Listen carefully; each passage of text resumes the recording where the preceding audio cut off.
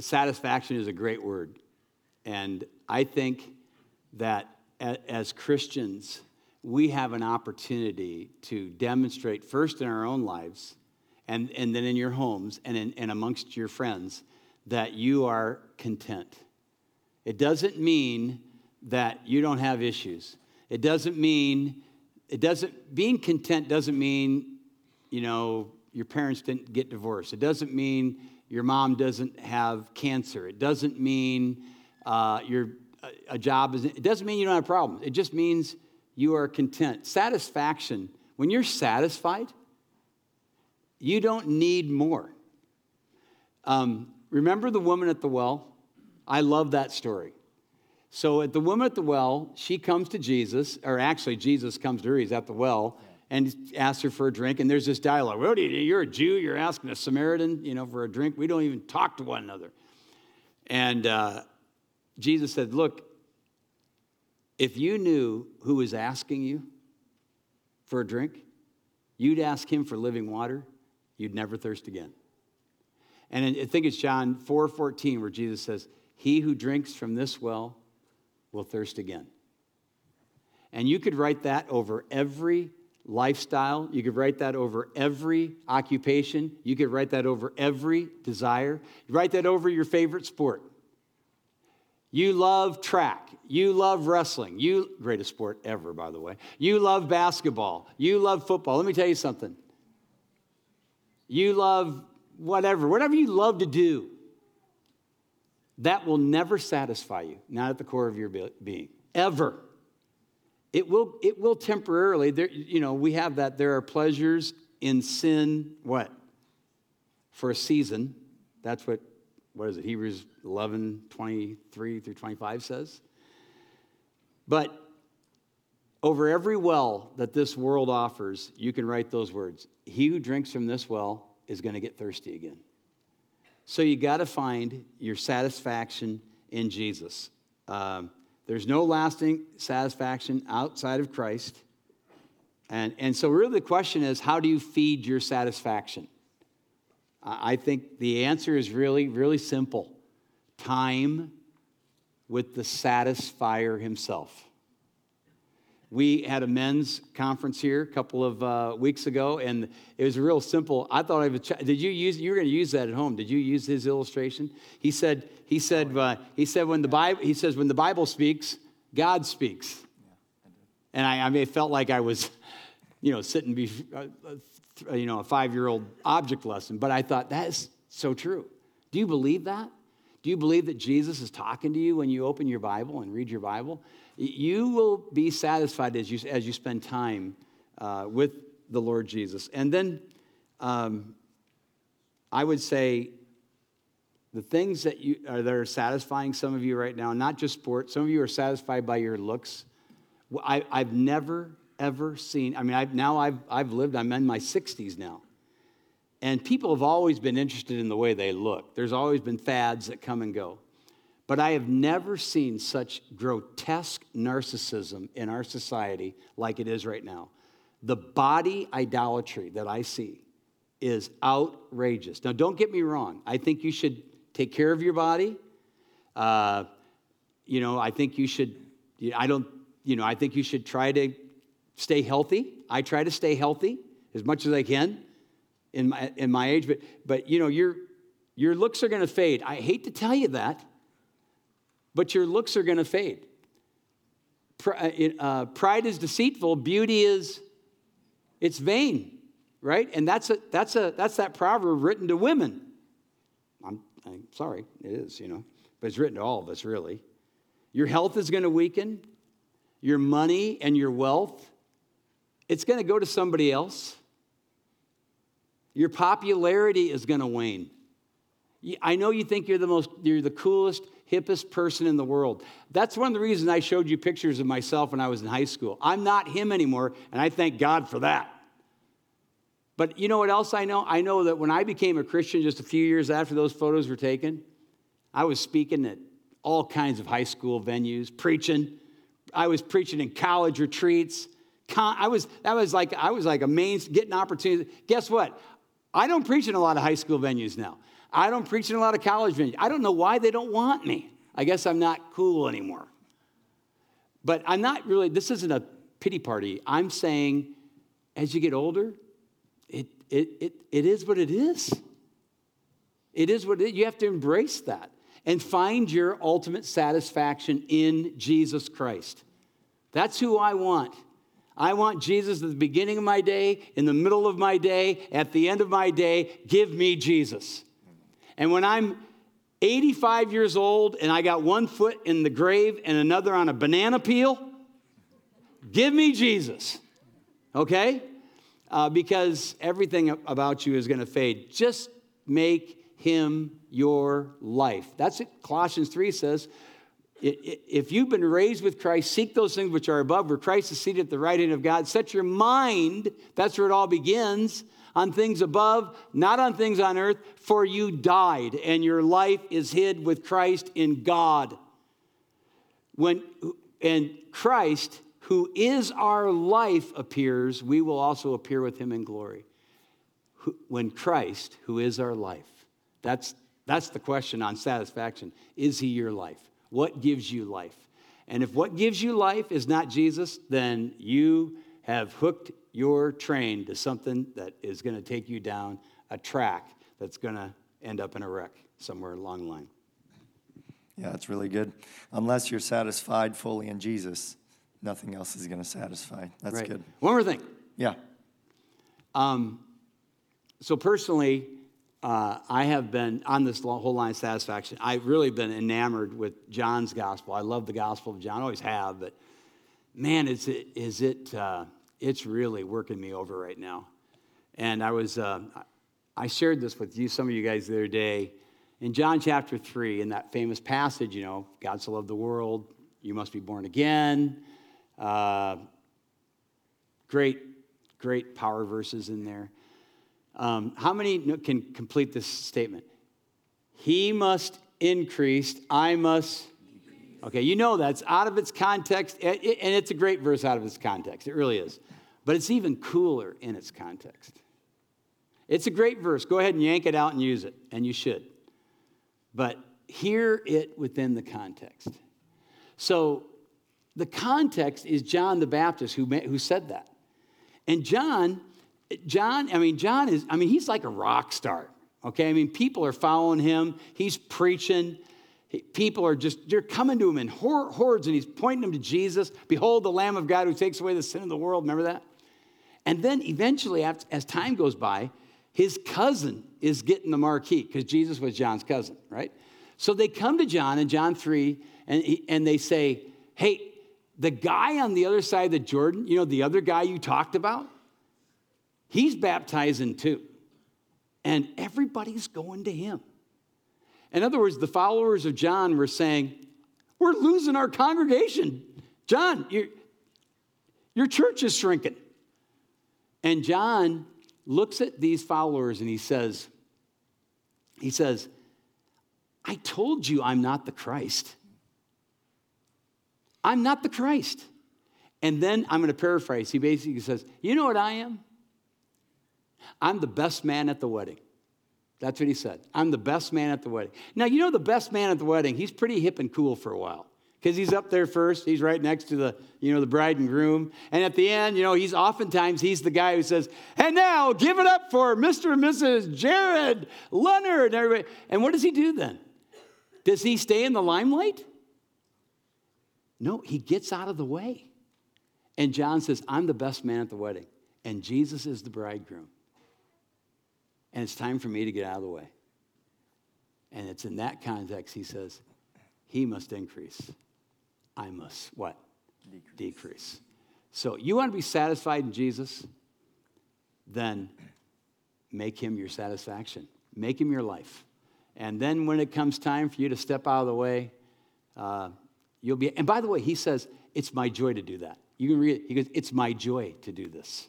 That needs to be your joy. That's what I want. I want that to be my joy as I get older. So, yeah, that's good. Thank you. Next, we're talking about the Spirit, really how it works in a believer's life. So the next question is, how can a believer be more aware of the Spirit working in their life? more sensitive to the Spirit. Can you give examples maybe from your own life in that area? Of the Holy Spirit working in my life? Yeah. Well, it's not because I speak in tongues, because I don't. Okay. Well, that was one of the questions, so we'll take that off the table. So I don't speak in tongues, but I have a much better experience than that could ever give, and you can have it too. This is a promise. Listen to this promise from Jesus. Everybody here should meditate upon John 14:21. Here's what Jesus said. He said, "He who has my commandments and keeps them, obeys them, he's the one who loves me." Do you love Jesus? Yeah. Do you love Jesus? Yes. When I first got interested in Marilyn, my wife, by the way, she's back there. Give her a round of applause. She's back there. She can. I went to see her. I had to go. I was going to a city that was really, she wasn't on the way, but I made sure she was on the way. And so I came to her driveway, pulled in the driveway.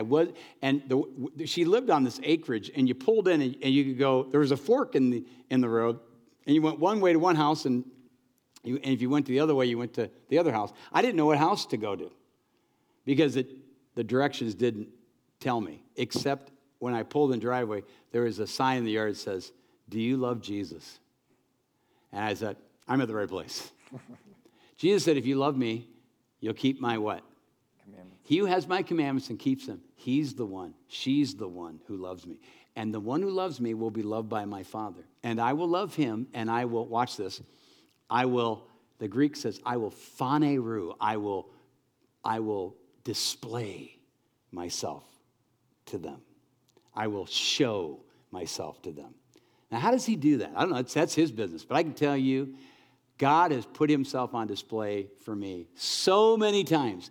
And the key to it is loving obedience. Loving obedience to Jesus will bring about displays of his love. I will manifest, I will display, I will show myself. That's the idea. So just this morning, I'm in my Bible reading in the Old Testament, Ezekiel 24. And I'm Ezekiel 24, verse 15. That was, so the day my wife died in 1995, on the day my wife died, I was in Ezekiel 24 in my Bible reading. You know what it says there? God says to Ezekiel, "Behold, I will take the desire of your eyes away with one stroke. And in the morning I preached to the people, and in the evening my wife died." And that's exactly what happened to me. Now, thankfully, God didn't tell me I couldn't weep, because he told Ezekiel, you don't get to weep over this. That happened. But I knew God was doing something special at that time.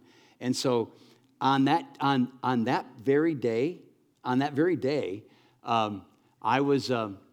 was grieving, and I opened my Bible to Psalm 69.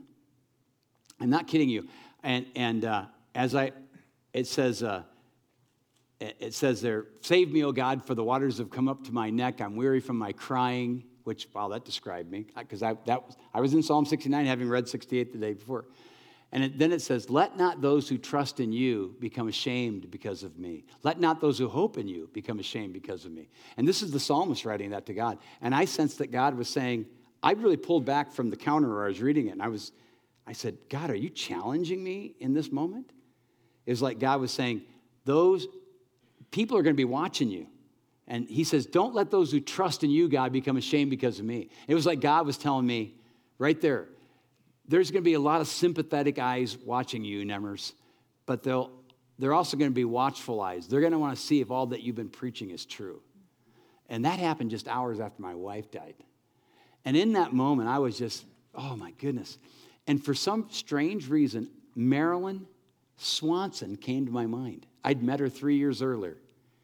I did not have a romantic attraction to her. I barely knew her, and there's another story I kind of knew what she looked like. That's a story she can tell you about. I asked my daughter if she was heavy, and it doesn't matter. She wasn't. But anyway, but I thought of her, okay? I thought of Marilyn. And I remember, not in a romantic way, but she came into my mind, and I thought, what in the world? That was a weird thought. I put it off, and within like 2 minutes, a mutual friend of ours came to our house, threw his arms around me, wept, put some groceries and stuff down, and he said, hey, I told Marilyn about what happened to your wife, and she's going to write you an encouragement letter. And I remember one thing, wow, that was weird.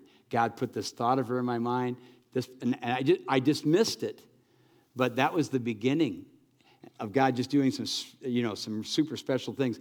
But I can tell you, we don't have time to go through all just coming to Saylorville Church. Coming here, I was in a church for 12 years, successful, it quadrupled in size. We built a brand new facility. Things were going gangbusters. That is where my wife died. That is where I married my wife, Marilyn, brought her to the church I was at. Things were going well. We'd led some people to Christ who'd become dear friends to us. But I just sensed God wanted us to get a new lease on life in our family that had come together. And I remember one day saying, God, I have got to know what you want me to do. I burned every bridge. Churches were coming to me saying, would you be our pastor? Would you be our pastor? And I said, no, because I wanted everything to stay the same. And that day, I just knew, God, I said, God, I sense that you're moving me along. Would you show me in your word? I was in Acts chapter 16. That's the Philippian jailer. I knew the story. I mean, I knew that story before I read it. And I remember thinking, I already know this story, Lord, but whatever. You got something here, show me. Believe on the Lord Jesus Christ and you'll be saved, you and your household, all that. But then in verse 36, it says, this is Paul, who gets freed from prison. He leads the Philippian jailer and his whole house to Christ. And then the magistrates come to the house and they say to Paul, the magistrates have requested that you depart. Now leave and go in peace. And it was like God himself was telling me, it's time. It's like, wow. And I went up and I said to my wife, Marilyn, I said, honey, God just told me it's time for us to leave. You know what she said? She said, he didn't tell me. So we had a problem with that for a little while, okay? But we worked through it, and that was God's, and when she agreed, 2 days later, Saylorville Church called and said, would you come here and be our pastor? That's how that worked. Those kinds of things have happened throughout my life, and they'll happen to you. I don't want you to think I'm something special, because really, I'm not. No, I am, but so are you. God loves you. And if you love him and obey him, he'll show himself to you. Yeah, no, that's really good. We have several other questions that we may not get to tonight. Hey, let me get. Can we do a lightning round? What do we got? 5 more minutes? Yeah. Okay, I'll do them real quick, fast. Go. I won't take as much time. Here's a really easy one then. All right. What happens to people when they commit suicide? Oh, jeez. Okay. You want to do lightning round? I was going to skip that one. No. All right. Suicide. How many know somebody who's committed suicide? Raise your hand. Holy smokes. That's a lot of you. Okay, so you told me about this earlier, and I wrote these are my thoughts today. I'm just going to read them to you. Suicide might be the most prolonged deaths among deaths. I'll say that suicide might be the most prolonged death among deaths. Here's what I mean. It's prolonged because the damage done to loved ones left behind usually goes on for years and years and years. Versus a wife dying, like mine. I mean, that was terrible. It was sad, but I mean, you get over it a little quicker. It's very difficult to get over a suicide. I would say that, and that's what makes suicide so sinful and so selfish a choice. Because our times are in his hands, God's hands. You're taking something that was sovereignly designed by God and taking him out of the hands of God, and you should be ashamed of yourself for even contemplating the thought. But the short answer to the question is, I don't know why. I can't tell you what happens to people who commit suicide. It depends on what they do with Jesus. If they trusted in Jesus and it was real, they're in heaven. It's just that simple. I'll go for a step further. Mental sickness is real, and for me, it's impossible to understand. I'm not even trying to understand it. I'm certain that there are Christians who have reached the point of despair that have sadly taken their lives. And the answer is, if they're Christians, they're in heaven. That's a wonderful thing, isn't it? But Romans 8, verses 37 through 39, what shall separate us from the love of God? Shall tribulation, distress, persecution, famine, nakedness, death? And it doesn't differentiate what kind of death. Praise the Lord, nothing can separate us from the love of God, which is in Christ Jesus. Amen? Amen. So that's my answer. How do I deal with a family member who's struggling with drug addictions and being manipulative and is not saved? So this person is not saved. Yeah, I would, if they're a family member, depending on who they are, I mean, you confront them in love, you love them. If you're a parent, parents need to set clear parameters. And my advice to parents when they have somebody who continues to do that after the age of 18 is out of the house. And John Nemmers, who preaches this Tuesday, he came about this close to getting kicked out of the house, but he didn't. Praise the Lord, he got saved. But Daniel too. But we had decided that we were going to make them leave if they weren't compliant with our wishes. So you confront them, but parents have to put parameters. If you're talking about brother or sister, your job is to love them as much as you can, as much as depends on you. Speak truth, all that. Yeah. Here's one that might take a little more time, but maybe you can go quickly. What is your view in gray areas? Some examples are Halloween, alcohol, smoking, gambling, drugs, those things. Well, that's a lot of categories. Real easy answer to those of you that are students. You obey your parents.